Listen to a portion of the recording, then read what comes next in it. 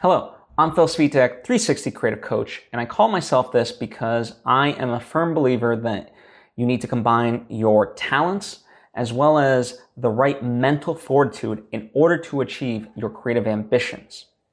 And so in this lesson, I want to highlight Stephen King's rules for writers. Now, I'm not just going to read his rules. I'm also going to kind of give my perspective and contextualize it a little bit more, okay? Now, before I get into it, I want to encourage you to subscribe if you aren't already. That way you get all the various content that I put out right when I put it out. Thank you if you just did, and also thank you if you already were. So let's do it, right?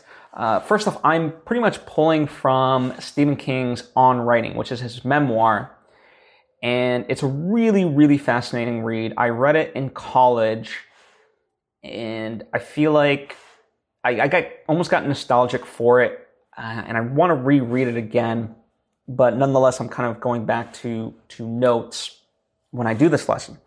And part of the reason I wanted to do this lesson was because it's interesting to me in a way. I can now claim to be a writer because I wrote a feature film, I wrote a nonfiction book, I completed a novel that is going to be, that I'm trying to get published, and if nothing else, I'll self-publish. I'm working on a third book, which is a second nonfiction book, and I'm in the midst of writing another feature film that I plan to make, just like I did with my first one. So for the past year and a half, I have been writing.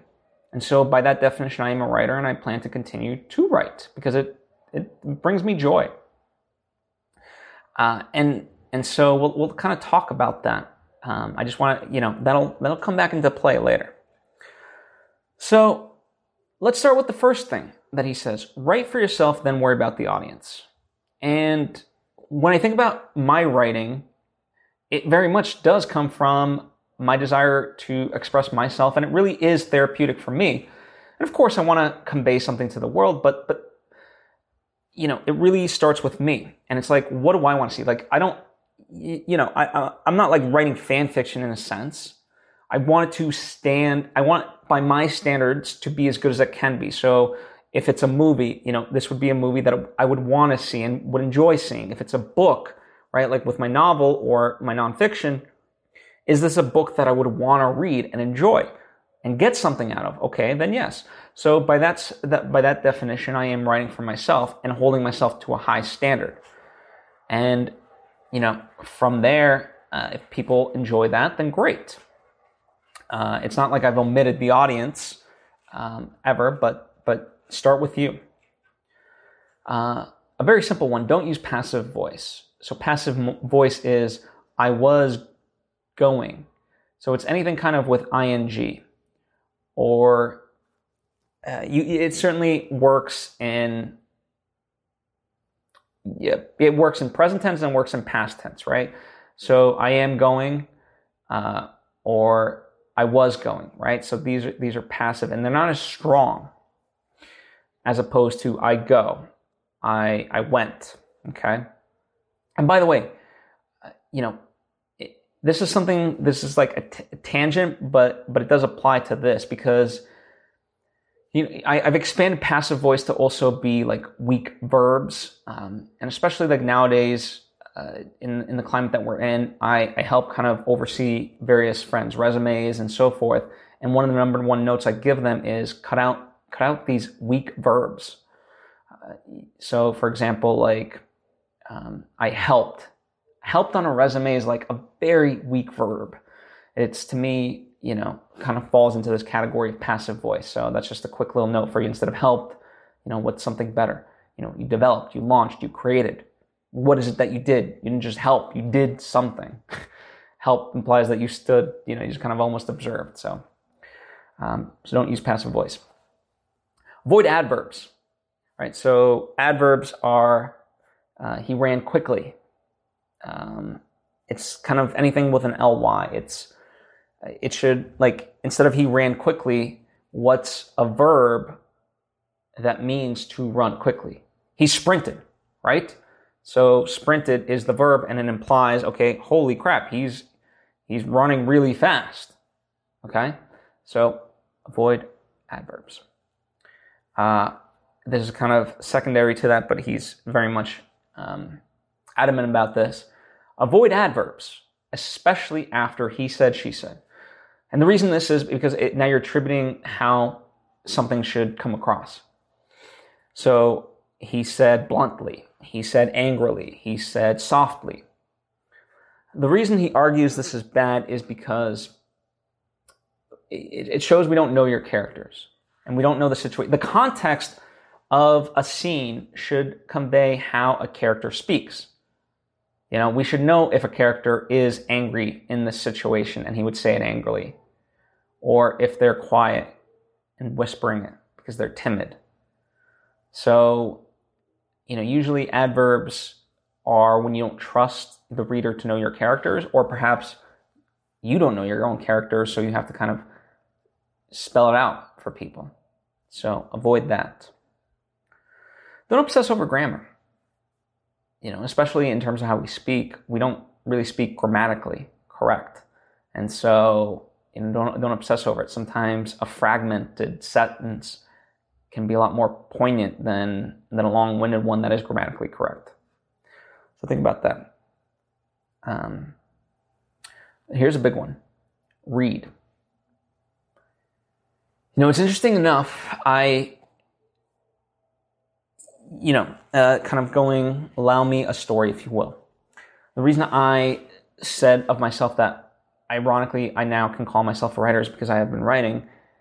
And I do that because there are so many quote-unquote writers who, shut themselves in for one weekend out of 6 months, every so often, and try to crank out something. They don't. They'll get a couple good ideas, full of, some will be good, but most of it will be cliches. And then they'll, try to revisit later and so forth, and it never really goes anywhere. And it's like, first off, if you don't have the time to write, then you can't be a writer, okay? But along with that, you can't be a writer if you don't read. I use the word cliche, right? Whenever, and I can speak from my own experience, whenever I have this idea initially, it is riddled with cliches. It is only through sitting and molding that idea that I can get rid of those cliches. And part of how I know those things are cliches is because I have a length and breadth of stories that I've consumed through the visual medium, but also through reading. And that also implies, because I'm a screenwriter, I read scripts. I try to read scripts of movies that I have seen. So, part of it's the curiosity factor of how did the script from Inception translate from script to screen, or Jurassic Park, or whatever else? Because there are differences, and that's really fascinating to me. But also, it's showing me how they did write the script, because I must learn that style. But I also read books, because, books provide something else, and then I translate that to my script writing as well. And so I try to read as much as I can. I read fiction, I read nonfiction, I read scripts. So all these things really mold and sculpt my ability to write and to recognize those cliches. So if you can't read, you can't write. And that's the other thing. If you don't even have time for writing, then you're not really a writer, right? All right. To that point, turn off the TV. And what he means by this is cut out distractions. Make time for writing. This is kind of what I was harping on. You can't just write once every 6 months and call yourself a writer. You really have to write day in and day out as much as possible. As many times as you can throughout the week, you have to write. Stephen Pressfield argues the same thing. The muse is never going to come to you randomly. As he argues, the muse comes when she sees you struggling day in and day out in front of the computer or whatever it might be. Because the muse is like, oh, this person's putting in work, so I'm going to gift them with this idea. Okay? That's how, I mean, it's very poetic in that sense. And I'm not saying this is like literally the factual thing, but it does work in principle. You have to avoid distractions, and you have to make time to write. And the reason why he argues the TV, it's like, it's just, what he's arguing is that we just default to escapism and passive entertainment rather than do the work of what we think that we should be doing. So turn off the TV, avoid distractions, and get to writing. This doesn't mean never watch anything, but be purposeful. Write first, then do all that other stuff, okay? Now, he has a time limit of 3 months for a first draft because, this sense, like he adheres to writing 2,000 words a day. My writing process is a little bit different than his. I'm a firm believer in outlining heavily first, and so I do that for a majority, and that can take some time. I mean, sometimes I might even be outlining for 3 months. But what I put in terms of that upfront time, while it doesn't seem like I'm getting any results, it heavily helps me on the back end, and I can turn out a draft very quickly. So far, the script I'm working on, In Search of Sunrise, I've been going at it for 15 days at about like an hour and a half a day. And so far I'm on like page 57. So not bad. I don't think, not bad for me.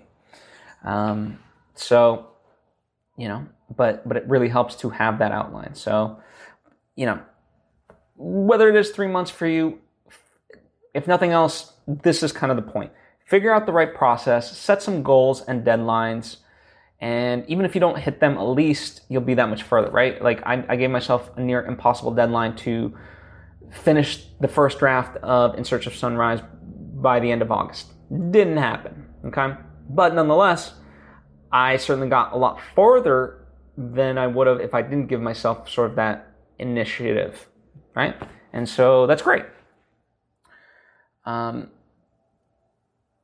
At the end of the day, you got to write one word at a time. So it's that kind of cliche, the 10,000 mile journey begins with the first step. So, just take it in increments. And that's why it's important to go day in and day out, because you're not all of a sudden just going to, one weekend sit in front of the computer and everything's going to pour right out of you. You really got to just take it one word at a time, and you'll see progress. So don't disparage. It'll come. Stick to your own style.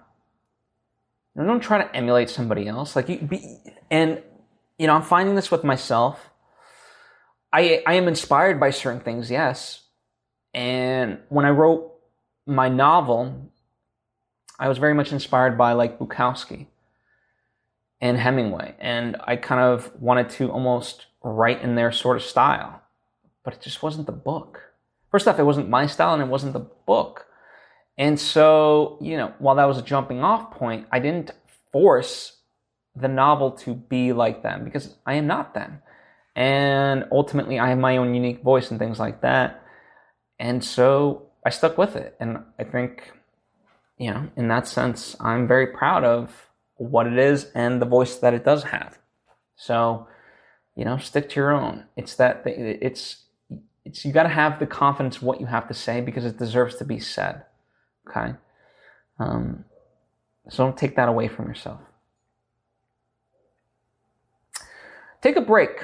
Now, this is kind of counterintuitive to everything that I've been talking about, but there does come a point where you need to take a break from the project that you are working on so you can get some fresh perspective on it. Because if you're constantly in the trenches every day of that project, you're not going to see the forest from the trees. So, one of the ways that I do this is in the days that I'm not working on, let's say I was not working on my script, I might work on my novel or my nonfiction stuff. Okay, so I'm working on something else. So I'm still writing, but I'm just not writing that thing. So I can give myself a little bit of distance. And so allow yourself that time so you can then go back and be able to critique it. And sometimes it is, sometimes this works with writer's block, where if you feel like you're truly stuck, well, take a break from that and work on something else. So I'm not saying just take a break completely. Sometimes that is necessary. Like, we're not machines meant to like just work 365 days a year nonstop. But, the general principle is take a break from writing that and write something else. The research should never overshadow the writing. And Steven Pressfield is another person that really talks about this. Like, research can eventually be a crutch. And, it's a form of resistance where it's like, ooh, well, you feel productive because I'm doing all this research, but you're not really being that productive. Tim Ferriss kind of talks about it, just in case information versus just in time. And I feel like a lot of us default to just in case research of like, oh, I might need this. Versus like, you really should just be aiming for just in time information. Like, what is the bare minimum you need to know in order to tell the story that you're telling, right? And go for that. Now, I'm not saying lower the standards, right? Like, if you are writing a historical fiction, research the things that you need to know, but don't, at the end of the day, you got to write the piece. So it is a fine balancing act. Ultimately, you kind of have to judge it for yourself, but it is something to really consider, because, research does feel productive, but it can be a form of procrastination if you allow it. And, very simply, I'm going to kind of tie the last two together. You become a better writer simply by reading and writing should make you happy. Writing, to me, is not like this moniker that I want to carry simply because it's a prestigious thing. No, I truly enjoy it. And when I see my other friends who claim themselves to be writers but don't write, well, it's like, okay, I feel like you're doing it because you feel like this is like a cool thing and it'll be cool to have written something instead of actually writing it. So don't fall into that trap and really ask yourself, do you enjoy this? And I can genuinely say I like reading books, I like writing, and so the two make me happy, and that's why I've been doing it. So I hope this gives you some perspective, some inspiration, and yeah, just listen. No matter what age you are, no matter what sort of stage in your writing career you are, I don't care if you're just beginning or in the middle, whatever else. The interesting part is it almost never gets easier, right? A blank page will always start off as a blank page. So, and in a weird sense, no matter how many things you've written before, and I've heard other more successful writers than me talk about this, that, you still got to dig in, and the process is still the same, and it's just as intimidating the 100th time as it is the first time. So let that be a little bit of encouragement, and hopefully, the strategy, take these things, the rules of writing, and use them as guidance and strategy to write the things you want to write. Thank you for taking the time to tune in. By all means, if you have thoughts of your own, if you have questions, please share them, whether down in the comments section or hit me up on social media at Bill Svitek. I would love to chat with you further about this and, get to know you as a writer, as a creative. And yeah, that would be amazing. Also, if this has been beneficial to you, then I also encourage you to share this with someone in your life. Hopefully they get the same benefit. I certainly would appreciate it. Thank you from the bottom of my heart, and I hope to see you next time.